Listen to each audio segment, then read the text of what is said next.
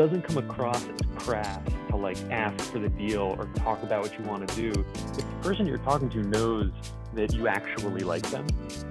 And so to the extent that this is possible, actually like the people you're trying to do business with, and it will come across. And so when it's time to start talking business, you've built this rapport so that the person they know they're not just being used. Yeah, you met because it was work stuff. That's how you were at a conference. You're both like health tech folks or in the same ecosystem, but you're asking for this because this is what your business needs. It's good for their business. And you're not using your relationship to get there. It's just a part of the complete package, part of the complete whole. And so it's like, to the extent you can make yourself vulnerable in developing those business relationships. Like I'm never shy to talk about my actual life in work stuff because that's a part of my complete picture, and sharing that with the people that you spend most of your time with is a great way to build rapport. And like when they tell you stuff about their life, listen. And again, it's a funny thing to say, but to the extent you can, actually like the people you're trying to do deals with, and it makes it much easier to lean on that relationship when it's time to start talking about work.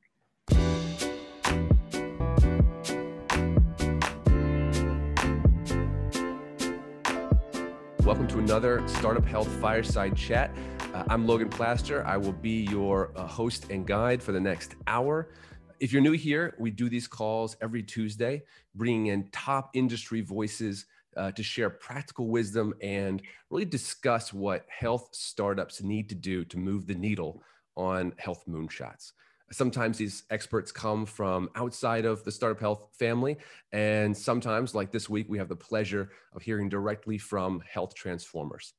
So today, if you've been on the call for the last couple of minutes, you've sort of gotten the vibe that our guests today are really part of the Startup Health family, old friends, and so we are really pleased to have as guests today Andre Zemilis and Reed Mullins, the co-founders of Doctor.com.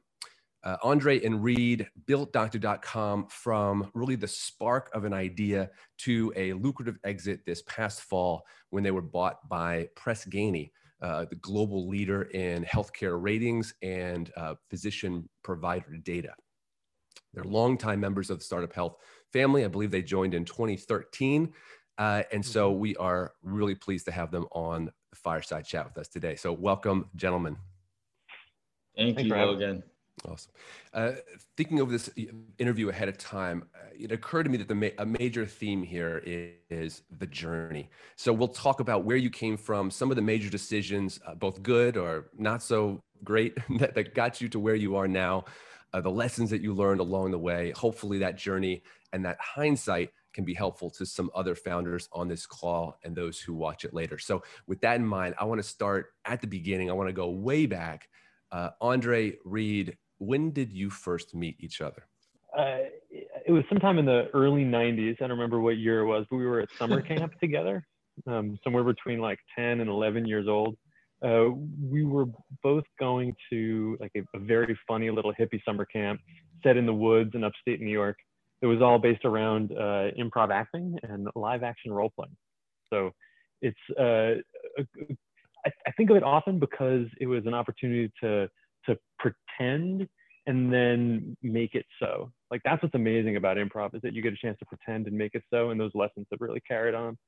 But we did do it in the woods. But so you became friends at summer camp doing LARPing and doing improv, and you stayed friends for years. Now take us to the birth of Doctor.com. You came into possession of one of the great domain names of healthcare, and that sparked what? Take us to that moment. Sure. When did it become a thing?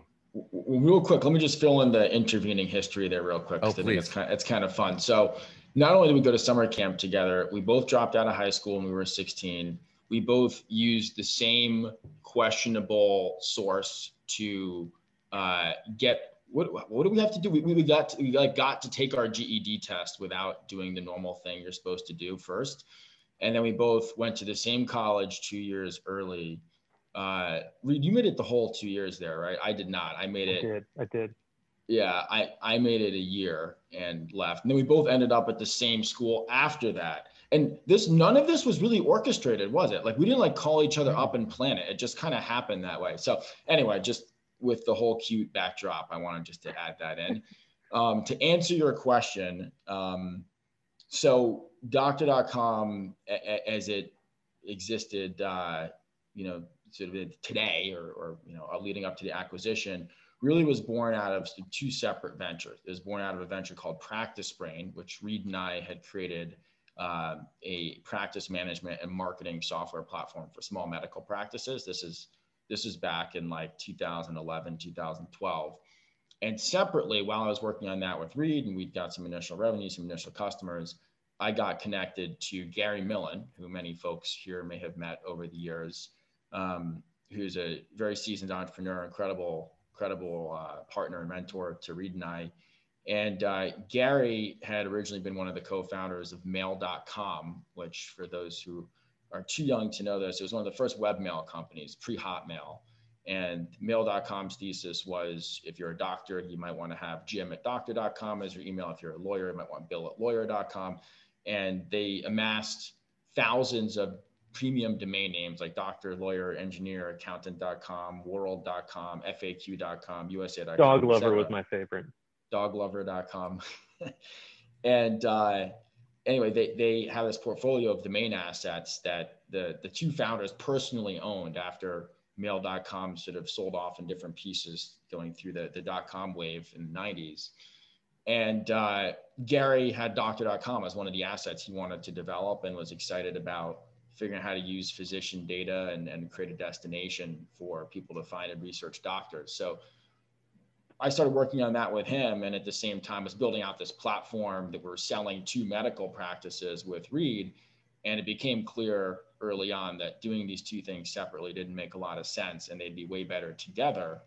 And that was sort of how it all formed. So in 2012, I actually remember where I was when I had the phone call. We sort of negotiated to mash this all up into one thing that we called Health Platforms Inc. That was the corporate name behind all of it, because we want a really generic corporate name, because we knew the business would take many twists and turns. We're like, with a name like Health Platforms Inc., this could be anything, and we could get away with it. Was this Which, just if we're thinking about like still? the journey and lessons, maybe the journey and the lesson there is like we knew what industry we were going to be in, and we just kept all of our options open. I was like, I think kind of an ongoing theme, trying to maintain like full optionality the whole time. Did you discuss that as a strategy, or was that simply the way you rolled? I don't know if it was a discussion. I think it was a shared understanding, as we just pointed out, that there's no way we would know at that early phase where we'd end up. And so, we already had constraints with doctor.com as a domain name, right? Like it would be really weird if we like left healthcare entirely and like started an automotive company with that domain asset, right? It wouldn't make a lot of sense. So we knew we were in healthcare and it involved people and doctors in some fashion. We wanted to keep the rest of our options open just because we knew just enough to know how clueless we were then. So at that point, did you start an office? Was this like an official business? When did it kind of become real for you? This new business, that is. I think it got real when, I guess it was late. I want to say it was maybe like September, October of 2012. Reed and I did feel like we should probably not just be working from home. We should actually have a space that is a forcing function to get together in the same room and start taking this seriously, is what we did every day. So I remember this, we were buying seats at what at that point in time was the Blueprint Health co-working space in Soho. And this is like a dusty loft that had graffiti all over the walls. One of the windows broke and never got repaired. So it's a garbage bag duct taped over the window for many years. And, we were paying, I believe it was $400 per seat. And I remember when you got to 4 seats, you could rent a table instead of a seat. And the table was like $1,000. You got some economies of scale. I mean, it was like $1,200. I think we may have negotiated it down further, which is one of the first lessons. Always get a better deal than what you're first offered on anything. Doesn't matter who the vendor is. Doesn't matter if it's Salesforce.com. Doesn't matter if it's, like an office supply store, always negotiate. So you kind of got to train yourself to make your gut reaction when a vendor says a price, regardless of the price and your expectation, to go, it's a little higher than I thought it was going to be. No matter what. No matter what. Thinking of that time, how long did it take till you owned the whole table? When do we get to the upgrade to the table reads? Probably like a month or two, right? Because we got Jorge as our first salesperson. Yeah, it was like the end of that year. It must have been the full table by December or January. Now, a lot of startups, spend a long time with the two people at the rented desks stage. What were some of the decisions that you made or things that you didn't do at that phase that you feel like set you up for the next success, the next growth? So I'll jump into this one first. I think the most important thing in those very early phases was deciding we needed a professional sales team. People that literally all they did all day was try to drive fresh revenue from fresh customers, because it's grueling. The sales process is a grueling process. There's a reason why good salespeople make great money. And it's because very few people can do it and do it well. And generally speaking, the character archetype of the successful professional salesperson is not exactly the same as the character archetype for the entrepreneur and the business operator. And so Andre and I, we can sell stuff. We close a lot of deals, but we knew very early that we needed professional sales folks to come in and just like do that grind all day, every day. And that actually is what drove us to get the entire table next to our table. Raise a little bit of money, hire that first cohort of salespeople, make sure we had a professional leader of that bullpen. And I really still credit a lot of our success to the early momentum that decision gave us. Yeah, I would agree. I think an underinvestment in sales is one of those things that is very perilous for a lot of early stage companies. I think the minute you start asking people to give you money for the value you're offering, it's a forcing function for so many other things, right? Look, it's not real until you've gotten someone to give you money for it. It's like product fantasy until then, right? Mm-hmm. And it's very easy to drink your own Kool-Aid and get really excited and have a lot of vanity metrics and a lot of other things that you look at as indicating. Now, let me qualify this. If you are developing a novel drug therapy or a medical device, like there's definitely categories of within the health sphere where it's going to be a long time before you're selling anything because you have regulatory approvals or hardware that needs to be also. So with full appreciation of that, once you have something that can be sold, and Reed and I are software guys, so for us that was pretty quick. There's so much to be learned from actually going out, having those customer conversations, typically getting rejected a ton. But at least if you ask why people say no, there's incredible value in that. Getting your first few rejections are worth more than a year of brainstorming with your co-founders. Mm-hmm. I saw a question come through about sales early on versus developers or development costs early on. And in those very earliest days, we had a team of product developers that we've been working with in Argentina on a few different ventures. And so we had a pretty lean but highly skilled dev team, like full stack unicorns who could just kind of do all the things we needed. And we made sure we were always building like just enough products to be saleable and trying not to over engineer anything. Making sure that the market was telling us what to build next and sort of what direction to take it. I'm sure a lot of, go ahead. Go ahead. I see an interesting exchange. I pulled up the chat. So I see an interesting exchange here around sort of the natural tension, right, between product maturity and sales aggression, if you will. I would say we probably pushed the limits on selling ahead of product. Not all product and engineering teams will love when this happens, but in the early days where it's so easy to die or to just run out of money and get stuck, we always felt like if as long as we weren't being disingenuous with anybody that we talked to, as who's a client, as long as we knew that in time, maybe just in the nick of time, we'd be able to back up what we sold, or at least enough of it that they wouldn't be too mad at us if it took us a little longer to fill in the rest of it, we would sell it. Because having that recurring revenue coming in sooner and compounding was integral to being able to scale engineering and actually eventually have the resources to build out awesome products. We ran very lean for a long time.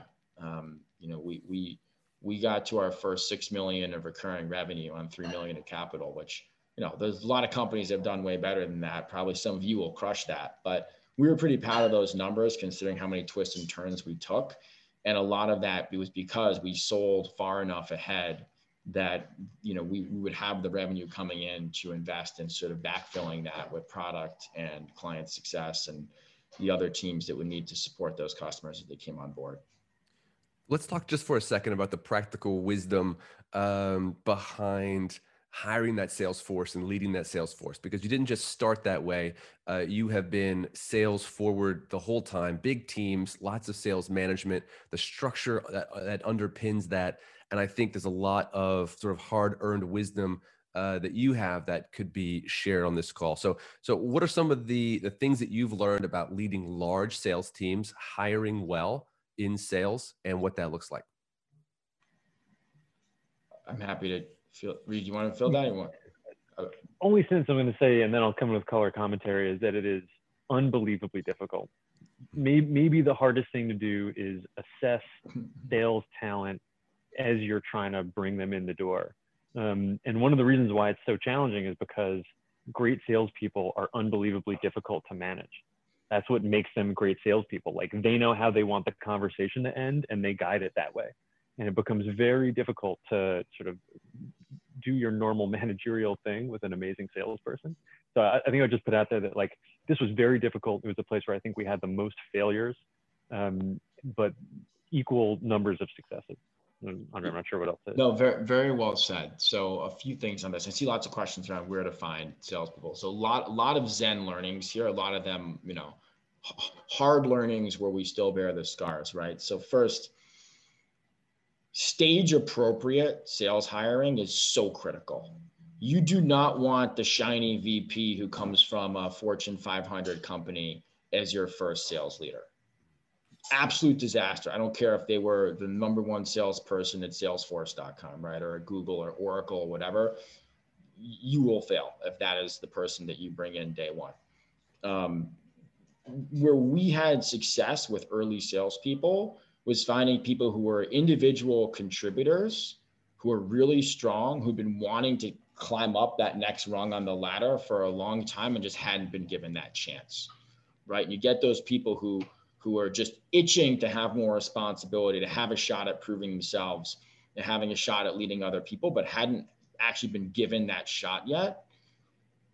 And there's something magic about that because their skills are still sharp, right? They still have been hustling and carrying a bag and know how to get deals across the finish line. Yep. But they also have that hunger, and they're so grateful that you give them the opportunity to take that next step in their career and to own it, building out a team that, number one, you can get creative on comp and put a lot of it at risk because they know you're taking a chance on them. So you can load into equity and load into variable comp. And we were always a company that had high reliance on variable compensation structures, which kept our predictable salary costs lower and then paid people really well who are star performers. That's a sidebar. And then when it comes to actually hiring sales reps, you hire on character, not resume. Right? Like it's foundational human traits and qualities, in my experience, that will define if a salesperson is successful or not, far more than what they've done before. Domain expertise in sales is very transferable. And so these are sort of the fun sound bites, but like some of the things we do would be take someone to Starbucks and tell them, all right, get your coffee for free. Get your coffee for free. Or, all right, I wanted to call Verizon. Like, hey, what's your cable company or your cell phone provider? Oh, it's Verizon. Okay, I'll wait. Call them on speakerphone. Save $10 on your bill. Right? Because these are the things. If someone looks at you deer in the headlights and is all spooked and gets all awkward when you make a request like that, they're going to choke when they have to call 100 doctor's offices a day and get rejected, right? Like that's not someone who cracks a smile and picks up the phone and, you know, hammers it out with a variety. And I could care less if they actually got the $10 or, by the way, most people did, but it wasn't about like, if they got, you know, if they were successful or not. It's having the gumption to do it and to actually enjoy that, right? One thing I'm hearing from you both is that while this is such a difficult side of the business, it's also something that you've probably found very rewarding when you do it well, to find these great people and to manage them well. So has that been the case? Absolutely. Absolutely. There's like very, very few things better than bringing in a salesperson and having them be successful, because everyone wins. Like the victories are huge. My grandfather's an engineer, but he would always just say he just loves salespeople, because he'd be like, well, nobody works till somebody sells something. It's not what I do, but I don't get a chance to even get started until somebody sells a deal. So that kind of feeling, I think, has been pervasive the whole time. And I saw a question like, what was some of the worst sales experiences in sales resources that we ever had? I think for me, and it ties into what Andre was saying, is like, if you bring in sales leaders who your sales people don't respect, you just walk into danger. And bringing in a sales leader who never gets on the phone and closes deals is like kind of a recipe for disaster, especially in those early stages where they're like really hands-on with the bullpen of sellers that you have there. So bringing in folks who are not afraid to jump on the phone, not afraid to roll up their sleeves and do it well, like that is crucial. And we've had really bad experiences when we went away from that. And to Andre's point, started looking at resume rather than looking at character and audacity. I want to shift gears for a minute and kind of go back to your journey. You joined Startup Health back in 2013. I know that's ancient history for some startups, but you were very intentional in those early days of taking advantage of what Startup Health was offering and the community and getting engaged. And since there's, you know, a lot of health transformers on the call, I wonder if you could just kind of talk about your philosophy about being a part of a entrepreneur community like this. Maybe Andre, Sure. You could start. Absolutely. And first, and I promise Startup Health did not pay me to say this. If we could go back in time and do it all over again, we would. So you guys have made the right choice. Like, we've gotten to the finish line, had a good exit, been through the whole journey, and can say categorically, Startup Health is integral to that, right? Startup Health connected us with our Series A lead, who then funded us to make an integral acquisition and basically put us on the path to the exit, right? So if we go back in time and you know, do it all over again, and even if we had to give up even more equity than we did to Startup Health, I would still do it. That's how important the Startup Health partnership was to us. So I just want to put that out there. And again, no one's told me to say that, and I don't get anything for saying that. The reason why I say that is because I think it's, and you've probably heard this from Unity and Steve and others, you get out largely what you put in. But if you're willing to invest and be tenacious in the early days and leveraging Startup Health, not to solve your business problems for you, but to amplify your wins and to connect you where you might have a hard time being connected on your own, that's where we had fantastic success. That, and then also sometimes just trusting the power of the community. Like, we met, like I said, our Series A lead, Spring Mountain Capital. I met John Gu, who is the partner there, who sort of teed it all up, at a random Startup Health dinner that I almost didn't go to, right? I was like, oh man, it's late. I think it was like cold. It was like November. I had a long day. I'm like, it's always fun. It's great to see those guys, but like, I don't know, they need to go to another dinner. And I was like, you know what? Startup Health is cool. Food looks good. I'll go. Sat across from this guy and we hit it off. And, 3 months later, they were wiring us our Series A, right? So it is, you get out what you put in. I think where Startup Health has done an incredible job, and huge props to Unity, who I know has been one of the masterminds behind this. Obviously, Logan, Sarah, you guys are a big part of this.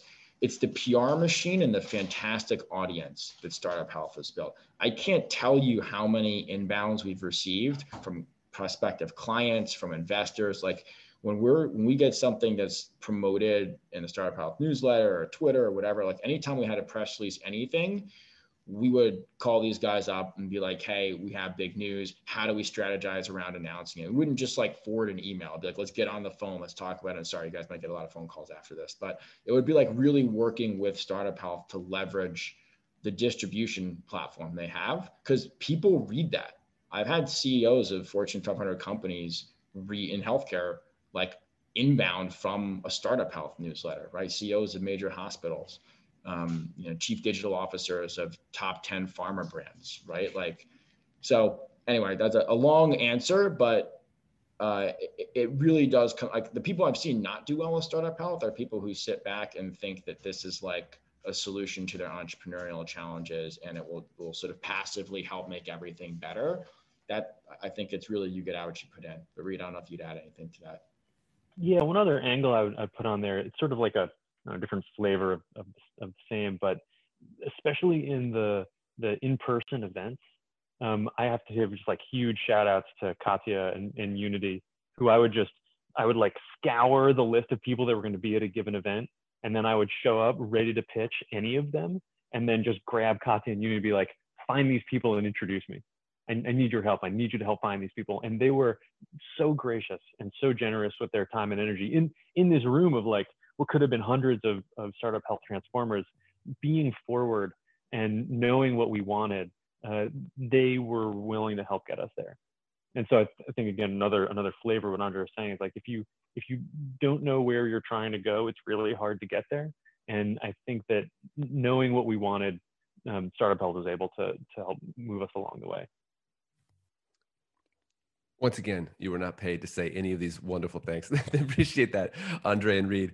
Your experience is invaluable, having been through this journey and really seen the community at multiple stages, that early stage, and then up till now, which kind of, to keep tracking with your journey, we can talk about this acquisition a bit and kind of some of your lessons learned.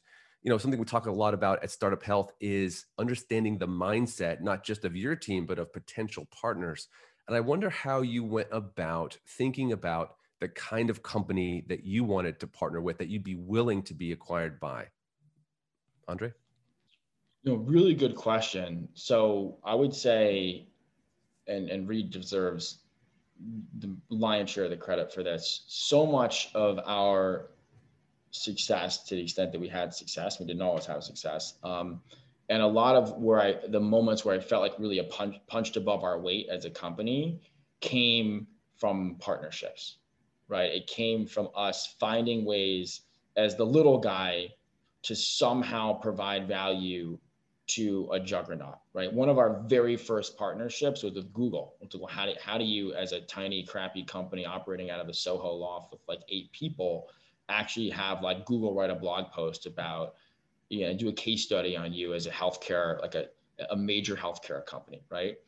Well, the way we did it is we looked at, where is Google even newer than us in healthcare and trying to make an impact, and how can that be interesting for us, right? And so we actually launched, one of our first products was called the Review Hub. It's still sold to this day, and very simple concept. There's a Google Chromebook with a kiosk app where people would leave reviews in doctors' offices, and we figured out how to get those reviews showing up across the web. But we realized that, at that time, Chromebooks were new for Google, and Chrome was new, and Google was trying to make an impact, was trying to have this competitive operating system, this competitive hardware business. And Chrome had like next to zero healthcare footprint, but would talk about healthcare on their website like, it's a major industry opportunity. So we were able to get into the Google Chrome, once you bought a couple hundred Chromebooks, we were able to get into the Google Chrome team and basically say, hey, we're buying Chromebooks like crazy. We have this novel use case where they're going into doctors' offices and, eventually even hospitals, and patients are using them. And isn't that so cool? And they're like, yeah, this is awesome. This is exactly the kind of PR we want to get, that like people are using Chrome in this creative way. And that became like a direct person at Google we could pick up the phone and talk to. And for anyone who's ever tried to work with Google, one of the hardest things is having a human there that'll take your phone calls and actually talk to you about what you can do together. That's not just trying to sell you advertising, right? So that was one of our early, an early example. And I think for the rest of our time, we would find ways to go to much larger companies, and it's almost always something you have of value. Maybe it's data, it's proprietary data you have. Maybe it's insight. Maybe it's a relationship you have with someone that they don't have a relationship with. Maybe it's identifying a pain point or a gap in their offering that is used by patients or used by doctors or consumers or whatever. But if you can come and be really tenacious and persistent, as Reed has always been, in just getting through to the right people. And then if you're a likable person and you build rapport and you just have that real human connection with people, you'd be amazed. Like so much of it's just being liked. Like I think one of Reed's superpowers is he's just a likable person, right? And like when you'd be reaching out, talking to people, like whether it's WebMD or Healthgrades or Google or any number of companies, right? Like people just wanted to talk to Reed because he's a cool guy, and they'd have great rapport, and eventually talk would turn to business, and eventually deals would get closed. It just takes a great deal of persistence. And Reed, this is your world, so I'm sure you could speak to it more eloquently than I can. One thing I would put in there is that the development of those partnerships, the development of those relationships, foundationally, those giant companies are used to folks coming to them for money, trying to sell them something, walking in the door with dollar signs in their eyes and thinking, oh, Google is going to make me rich right now. And the reality is that it's not usually like that. And especially in healthcare, it's very rarely like that. In healthcare, you have one of these weird markets where, generally speaking, the folks who receive the value are not usually the folks that pay for it. Between the payers, the pharma, the providers, and the patients, it's all this kind of convoluted web. So when you come to a big company, you like try to bring them value. Very often I was trying to bring them something we had already built that I thought would be powerful for their business, powerful for their PR, or give them new opportunities. Sometimes we were bringing them money. And once the partnership is developed, then you find ways that you can monetize it. We just kept saying, like, if we can make ourselves essential here, shame on us if we can't figure out how to make money on it. And so that was kind of always the push in some of these big partnerships. The other half of the question you asked, Logan, was around how, as we were out in the world, we tried to assess who would be a good partner for perhaps a merger or an acquisition. And here's where I'll sort of shoot it back to Andre here and say that he spent a huge amount of time very skillfully navigating the world of investors, both strategic, pure capital, all of that, and had his like finger on the pulse of how the ecosystem viewed us, what was valuable at what we were doing, how to hone the pitch to really describe that value.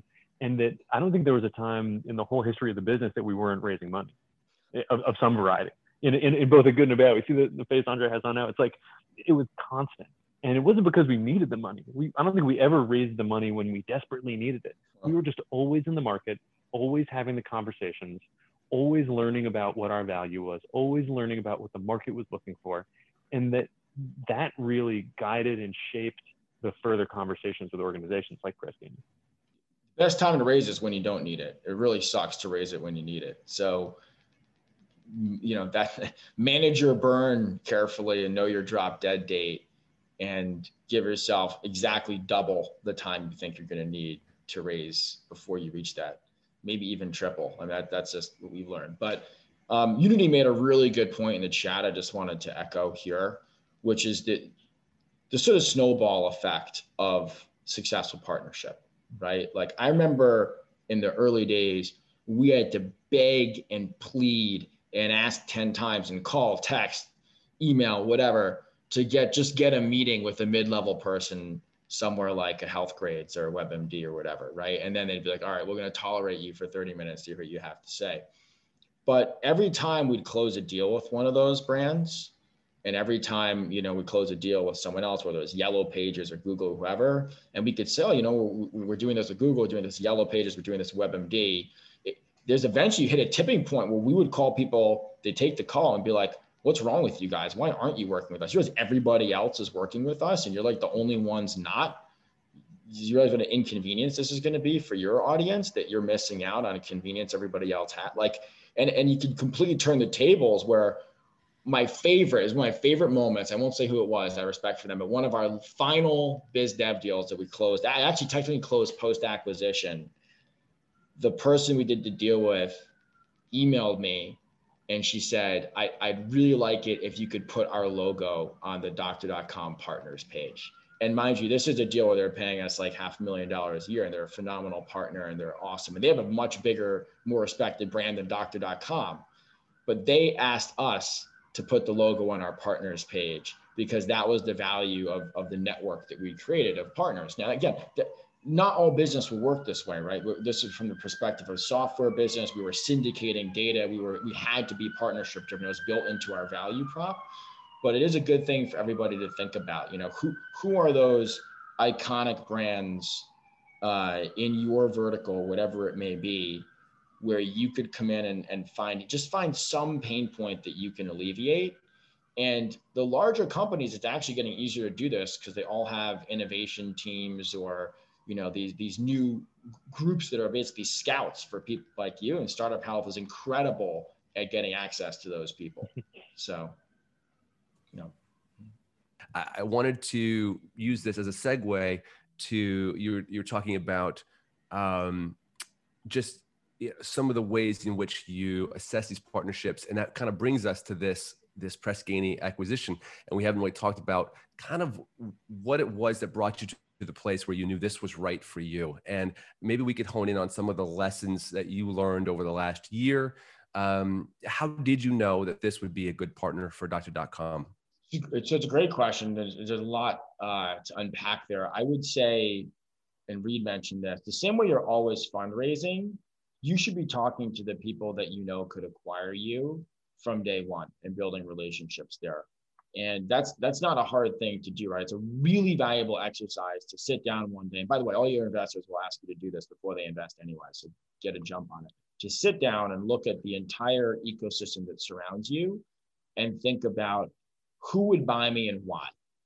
Who for whom out there is there a 1 + 1 = 3 if what I'm doing is part of what they're doing, right? Where is there someone who's built this beautiful puzzle? Like the best acquisitions happen when think about a puzzle of a masterpiece, right? It's like a puzzle of the Mona Lisa, but the piece that the smile is missing. And if you can be that piece that plugs in there, that makes the whole thing fit together, that's when people will pay a premium multiple. People will get crazy to make you part of their business, right? So we would always try to think about, all right, you know, who might buy us? And one of the other nice things about partnering with lots of larger organizations is often the most obvious acquirers are people you have a great partnership with. You get to know the teams, you get comfortable, you do some business together, you make some money together, you start to really understand where there can be synergies, and it can just happen very organically. So for us, the same way we were always talking to investors, we were always kind of in fundraising mode, we were always just taking meetings. I mean, I would take meetings with like a Japanese conglomerate that had some guy going city to city to just meet interesting healthcare tech. Because you know what? It's like a $15 billion company in Japan. If they happen to see something they loved here, that's an easy check to write. Now, that's an important point too, is you have to also think about the size and disposition of companies that could be acquirers as you go through this, right? If they've never acquired another company, you should understand why. It may not be great to think about them as a prime acquirer.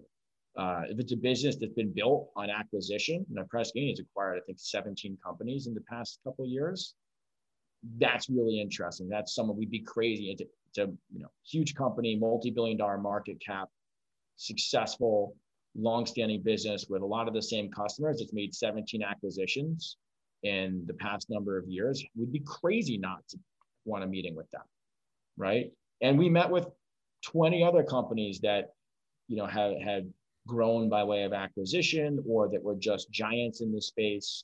But it is an important thing to think about, and you have to think about it in relation to your fundraising as well, right? Like, our acquisition would have been a lot harder if we just closed a Series B a couple months before at a big stepped up valuation. And so something that I recommend to everybody is think about your exit trajectory in tandem with your fundraising trajectory. And there's moments of sort of local maximums that you can achieve there, where if it's your first round and someone will buy you for $10 million, but you own 80% of your company, guess what? That could be way more lucrative than waiting till you've raised 100 million to get bought for 300 million, right? So it's just like, you have to really think about those things as being related. And every time we were raising money, we were also talking to potential acquirers, right? So we were thinking, okay, is this the kind of company that would buy a company at our stage, at our level of maturity? And if so, when we talk to them, they should know we're raising money, right? And it's almost like having multiple horses in the race. When you're talking to potential acquirers, you let them know, hey, we're not trying to sell the business. You're never trying to sell your business. The minute someone thinks you're trying to sell your business, cut your valuation in half. So we're not trying to sell the business. We're pursuing a fundraise. Always happy to have strategic conversation, right? And that says a couple things. One, you're successful and you have a path. You don't need them. But two, you're listening. You'll have a conversation, right? And we did that at each stage, from seed to A to what would have been a Series B round. And it was truthful. If we hadn't been acquired, we would have done a big Series B. So anyway, this is a topic I could ramble on for hours. We'll have to have a follow-up just on this topic. Reed, I want to hear your thoughts. I do want to get to a couple questions in the chat and let people ask them directly. So I'm going to call, we have more than I can call on, but I'm going to call on David Sarabia because he's got a couple of good ones in here. And I'm not sure which one you want to ask, David. You asked one about kind of turning the corner from being personable to closing a deal, but also another one about M&A. So I'm going to let you pick what you think is most relevant at this moment. Hey guys, while he picks, the one thing I would throw out there about Press Ganey was the market segment they operated in. Knowing that they were health system focused, that's where we wanted to be in the marketplace. So it's like the whole business trajectory for us was going from the individual private practice and scaling all the way up to the hospital and health system as a way to try to address the entire market. And so that, to me, was the most attractive part of working with them. But David, you go. Got it. Love it. Hey, Reed. Hey, Andre. Good to see you guys again. Great to know that you guys are fellow high school dropouts. Love it. So I had a bunch of questions, but I think to keep it more relevant to this conversation, what you just said, Andre, is super important. When I had my first exit, we owned a lot of the company. It was a small exit, it was only about 50 million, but we owned a ton. And that's something that I think is super important for founders to think about as they start raising money, because capital is easy to raise. I mean, if you have a good business, obviously, but then at the end of the day, you might actually end up with way less. But really, I think, my bigger question it revolves around this thing that you mentioned, Reed, which is, you cultivate these relationships over time. They become your friends almost. It becomes a friendly thing. You see them at every conference and you're having dinners and so on. But moving it past that threshold of just being this friendly relationship, we've had this with UHS specifically, and it's been really tough to get past that actual maybe using them as kind of the champion or the gatekeeper, per se, to get it passed into an actual business development or an actual business relationship. What's your best advice there? What have you seen works well, other than just obviously asking? Well, yeah, you have to ask, right? You get you close 0% of the deals you don't ask for. You have to have that moment where it does become a little more forward, where there is a business goal to being there. It's funny. It's almost like there's a book, it's a management book called Radical Candor, about how you sort of cultivate relationships and then use the trust that those relationships build to have radically candid conversations with your colleagues. It doesn't come across as crass to ask for the deal or talk about what you want to do if the person you're talking to knows that you actually like them. And so to the extent that this is possible, actually like the people you're trying to do business with, and it will come across. And so when it's time to start talking business, you've built this rapport so that the person they know they're not just being used. Yeah, you met because it was work stuff. That's how you were at a conference. You're both health tech folks or in the same ecosystem, but you're asking for this because this is what your business needs. It's good for their business, and you're not using your relationship to get there. It's just a part of the complete package, a part of the complete whole. And so it's to the extent you can make yourself vulnerable in developing those business relationships. I'm never shy to talk about my actual life in work stuff, because it's a part of my complete picture, and sharing that with the people that you spend most of your time with is a great way to build rapport. And like when they tell you stuff about their life, listen. And again, it's a funny thing to say, but to the extent you can, actually like the people you're trying to do deals with, and it makes it much easier to lean on that relationship when it's time to start talking about work. Oh, I love that. Oh, sorry, go ahead. And real quick, Reed, that point about not being afraid to let the personal, overlap with the professional, I think is a profound one. I think everyone gets sick of playing business all day. A lot of people just wake up and play business all day and then like turn it off and go home, right? And you see this in like quote unquote corporate America, and like no one likes doing that. They just think that's what you're supposed to do. And it's like so refreshing to people when you're just like a real human and you're just talking to them. And if you believe in what you're selling and what you're bringing to a partnership, it shouldn't be an awkward ask, because you're giving them something of that. Like, have our partnerships, it's like, let us help you. Like, they're going to benefit as much as we are. And same thing with clients. If you have a good product you believe in, they need it. You're doing them a favor selling it to them.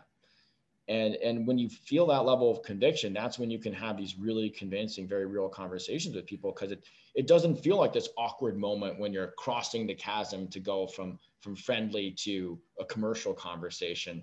It's like, look, as someone who likes you, like, I really think this is going to work well. And sometimes what that means is not overselling. Like, we've had clients we've sold less to than we could have because we weren't as confident at that point in time in the full thing, right? We knew that this much of it would rock for them. But if we sold them everything and they would have bought it, the second half would have fallen flat and it wasn't the right time. And if you do that too soon and you blow up that relationship, you never get it back. If you sell the right amount that you can knock it out of the park, that makes the relationship twice as strong, and then you can double down, triple down later, right? So it's a delicate balance. Andre, what role did your friendship with Reed play in sort of setting that tone for your company and for your business relationships? I think more than anything, it's absolute trust, right? It's a familial level of trust where Reed and I have largely like really divided and conquered, if you will, or divided and supported the business together. Like we would come together on deals where you needed two people, whether it was, good cop, bad cop, or just, there were different perspectives to represent. But, I would try to keep Reed as far away from investor stuff as much as possible, not because he wouldn't be a great asset there, but because and every entrepreneur here who's raised money knows this, that's a whole black hole you can get sucked into, right? And similarly, there was many a partnership deal that I'd find out closed when Reed emailed me the contract, right? So I think and you don't have to be friends from age 11 to have that kind of trust. You just need to really make sure you're working with people that you profoundly are compatible with on a human level.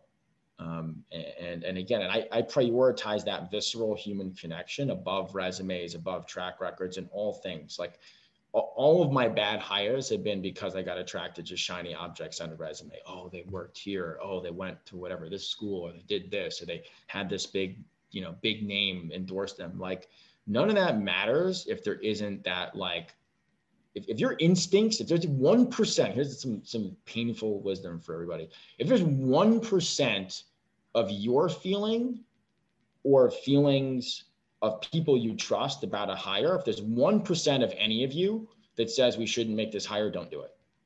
All of our best hires there's unanimous conviction and excitement. Every time even one person involved really had a bad feeling, it never worked. And that's largely because we had like the people that were vetting these people were very like-minded and were we trusted their judgment, and they would often see things that, if one person that we trusted saw something we didn't see, it was and they said, look, it's a red flag for me, don't do it. Totally agree with that. Reed, how would you translate that to advice for founders thinking about their relationship with co-founders, considering a co-founder? Not everyone, like Andre said, has been friends since they were 11. How do you make sure those bonds are strong?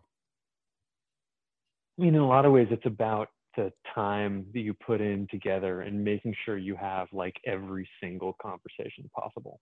You know, one of the nice things about having known each other forever and having gone through the way that we met, sort of bringing it back to sort of improv and role playing, is that we got a chance to see each other interact in like a million different ways, many of which, because again, at summer camp, aren't even real. You get a chance to see the full breadth of somebody.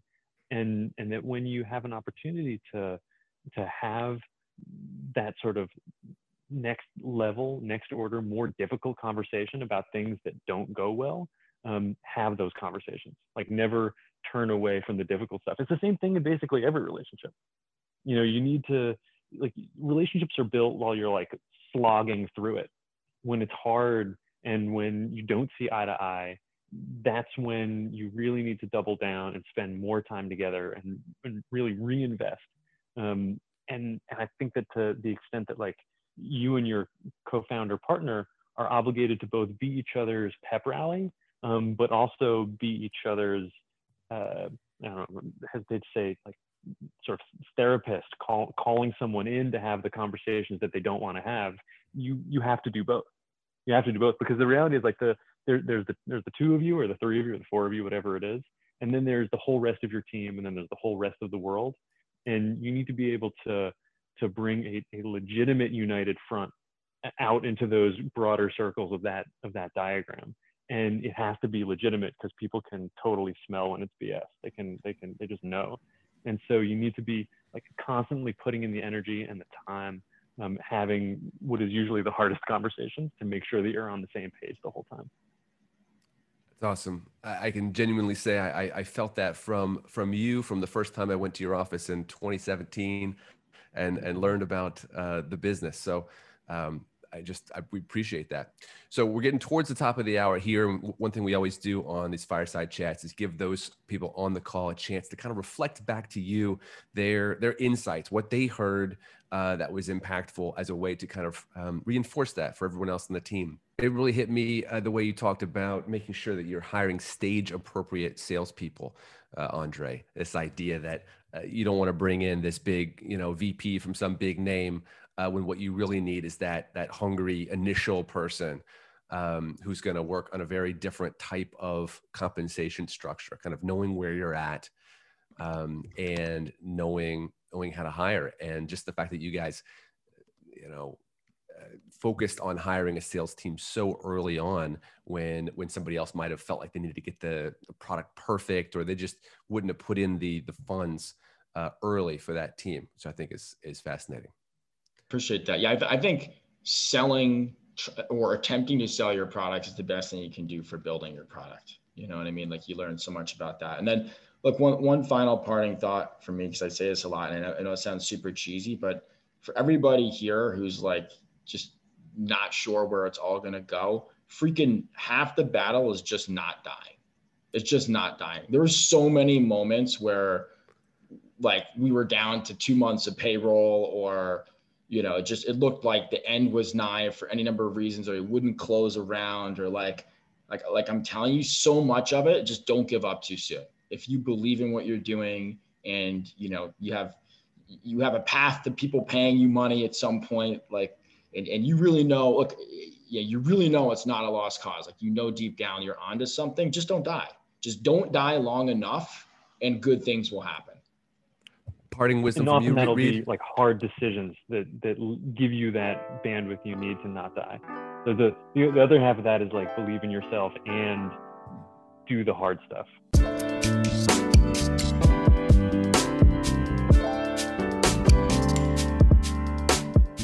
Startup Health invests in health transformers from around the world who are committed to achieving audacious health moonshots. If you want to learn how you can join this community of entrepreneurs, or if you want to connect with one of our 330 companies, go to startuphealth.com. Thanks for listening to Startup Health Now. We'll be back next week.